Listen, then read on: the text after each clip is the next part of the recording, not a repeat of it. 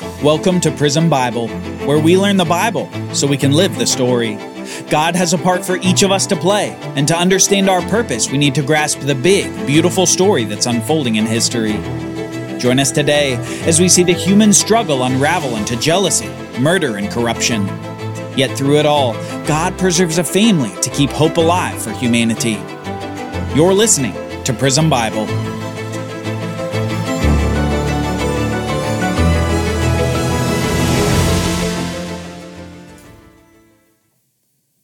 God's order has broken down, as the serpent in the garden deceived the woman, while the man sat idly by. Then the man and the woman both disobeyed God's order, his mandate and his prohibition, by eating fruit from the forbidden tree. Finally, we saw them exit the garden with deathly consequences because of their disobedient sin against God. But they didn't leave the garden without hope.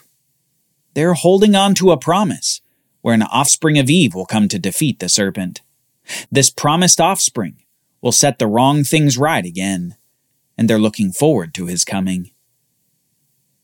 It's at this point in the story when we meet two of the offspring of Adam and Eve, and two questions should be in our mind. Will one of these offspring be the promised one? Will these offspring honor and follow God in a way that their parents failed to do? After their exit from the garden, the first couple begins to have children, and the first two sons are the initial focus of the narrative. The eldest son, Cain, and the younger son, Abel. Now, Abel was a keeper of sheep, while Cain was a tiller of the soil. So in the course of time, Cain brought some of the fruit of the soil as an offering to the Lord, while Abel brought the best portions of the firstborn of his flock. And the Lord looked with favor on Abel and his offering, but he had no regard for Cain and his offering. So Cain became very angry, and his countenance fell. "Why are you angry?" said the Lord to Cain, "and why has your countenance fallen? If you do what is right, will you not be accepted?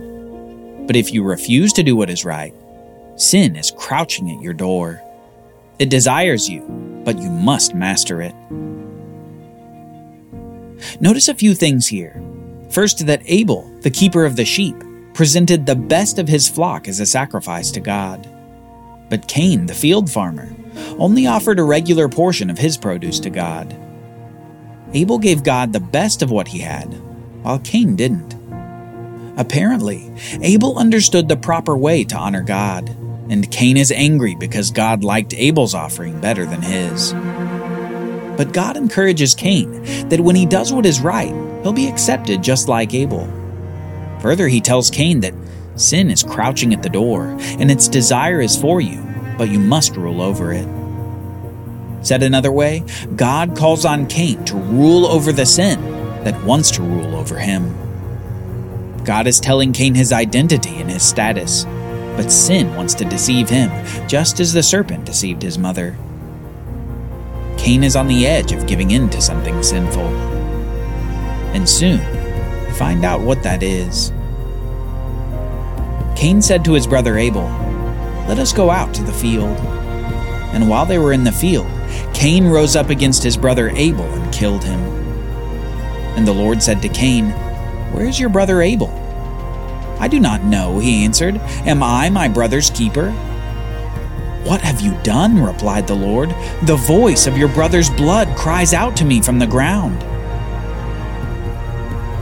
Just a generation after his parents ate the fruit of the forbidden tree, Cain has committed the first murder. But in a heinous twist, Cain murders his brother not for something his brother did to him, but for something his brother did for God. Abel honored God, yet he was killed in his obedient honor of God. Maybe that reminds you of someone else later in the Bible story. Now, at this point in the narrative, we have a big problem. Cain has just proven his evil and his lack of faith in God. He's demonstrably shown that sin rules over him, and Abel, the faithful offspring of Adam and Eve, has been killed. How then can the serpent be defeated? Cain was now cursed by God. He couldn't be the promised offspring. Well, the answer to this question comes in the form of another son. Soon, Adam again had relations with his wife. And she gave birth to a son and named him Seth, saying, God has granted me another seed in place of Abel, since Cain killed him.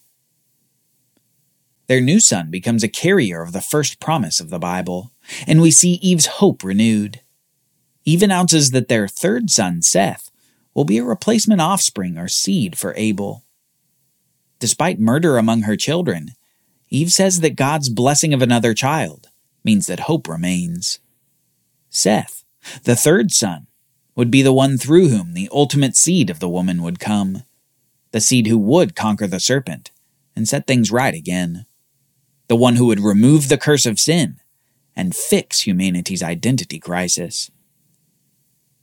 But apparently that would be a long time off. As we continue through the story, we see that generations pass, as Seth's children have children and those children have children and so on. Meanwhile, the same is happening among Adam and Eve's other sons and daughters. Lots and lots of children as the humans begin to populate the land in earnest. Lots of men and women who live on earth before dying outside of the garden, away from the tree of life. Death reigns among humanity, and the corruption of sin spreads its tentacles into the heart of man. Generations pass and evil grows, despite the great promise from God. Eventually, God responds to this rampant wickedness that has spread among the humans. The Lord saw that the wickedness of man was great upon the earth, and that every inclination of the thoughts of his heart was altogether evil all the time. And the Lord regretted that he had made man on the earth, and he was grieved in his heart. So the Lord said, I will blot out man whom I have created from the face of the earth, every man and beast and crawling creature and bird of the air, for I am grieved that I have made them. Noah, however, found favor in the eyes of the Lord. Things have gotten so bad among the humans that every inclination of the human mind was nothing but evil all the time. And due to this evil, God was going to wipe out humanity, all mankind except for Noah, because Noah found favor with God. And in the next verse, we find out why. It says, Noah was a righteous man, blameless in his generation. Noah walked with God. Despite the evil world in which Noah grew up, he still walked with God, and God had grace on Noah and saved him from this coming judgment. God said to Noah, The end of all living creatures has come before me, because through them the earth is full of violence. Now behold, I will destroy both them and the earth.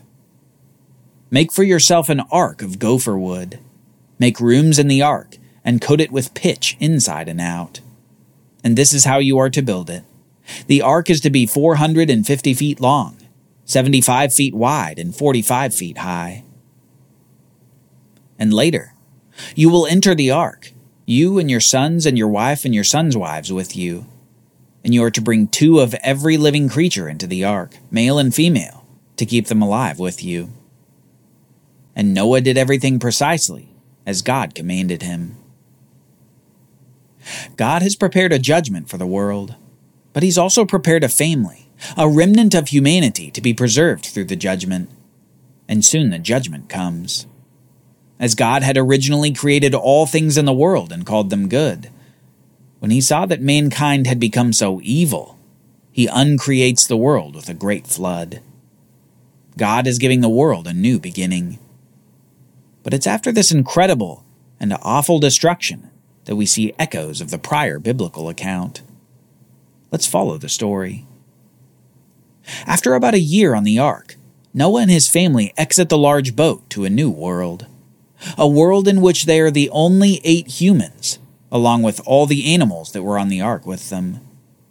In a great act of faith and thankfulness, Noah immediately sacrifices animals to God to honor him, just like Abel had done before he was murdered. And now in the new world, we see God saying something very familiar. God blessed Noah and his sons and said to them, Be fruitful and multiply and fill the earth. The fear and the dread of you will fall on every living creature on the earth, every bird of the air, every creature that crawls on the ground, and all the fish of the sea. They are delivered into your hand. Everything that lives and moves will be food for you. Just as I gave you the green plants, I now give you all things. Don't miss that the first sentence is almost exactly the same mandate that God gave to Adam and Eve after he blessed them. Be fruitful and multiply and fill the earth. Yet we see a difference too. God has now made the animals afraid of the humans, and he has granted the humans the animals to eat as food.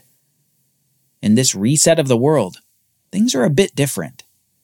Before, in the Garden of Eden, humans were not burdened by sin. But in this reset of humanity, the people are already sinful and corrupt. So God makes the world a bit different to accommodate. But he says something else that's very important as we move forward in the story. On the topic of now being able to eat animals, God says, "But you must not eat meat with its lifeblood still in it. And surely I will require the life of any man or beast by whose hand your lifeblood is shed. I will demand an accounting from anyone who takes the life of his fellow man. Whoever sheds the blood of man, by man his blood will be shed. For in his own image God has made mankind." This may seem like odd commentary, where God moves from the proper way to eat animals to murder. Here, God essentially says that capital punishment is the appropriate punishment for murder. But we shouldn't miss the language. It's blood language. Rather than just murder, blood is used. And from here on in the biblical story, we're reminded of this idea of blood. Blood becomes the quintessential and primary indication of life, the capstone representation of life itself, and when blood is shed by someone in murder, their shed blood is the penalty for that murder. A life for a life. This principle of bloodshed as penalty will be emphasized later in the narrative, but remember that we get the first hint of this blood theme right here after the flood. So far, we've seen Adam and Eve reject the order, the mandate, and the prohibition by God in eating the fruit. We've seen murder and sin and death reign over mankind. We've seen a great flood upon the earth, and we've seen a new and altered creation with Noah and his family. Yet despite God's blessing and mandate, the humans remain stuck with something they've had since that fateful day of the fall in the garden. They remain with corrupt hearts, bound to sin against God. Noah, however, appears to have a chance at change. He is, after all, a descendant of Adam and Eve, in a new world with God's blessing behind him. Will he be able to lead the humans to a new utopia of obedience and righteousness before God? Will he be the one to defeat the serpent and uproot the corruption of sin? Will his sons do any better than Cain and Abel?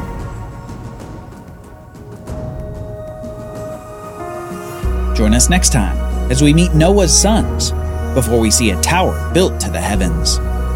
The humans want to make a name for themselves, but God intervenes.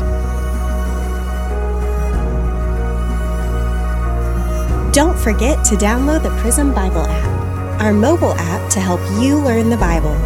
In addition to this podcast content, we have Bible readings, summaries, and quiz questions on the app to help you get the most out of every lesson. Prism Bible is a project of the Bible Literacy Foundation, a nonprofit dedicated to helping you learn the Bible.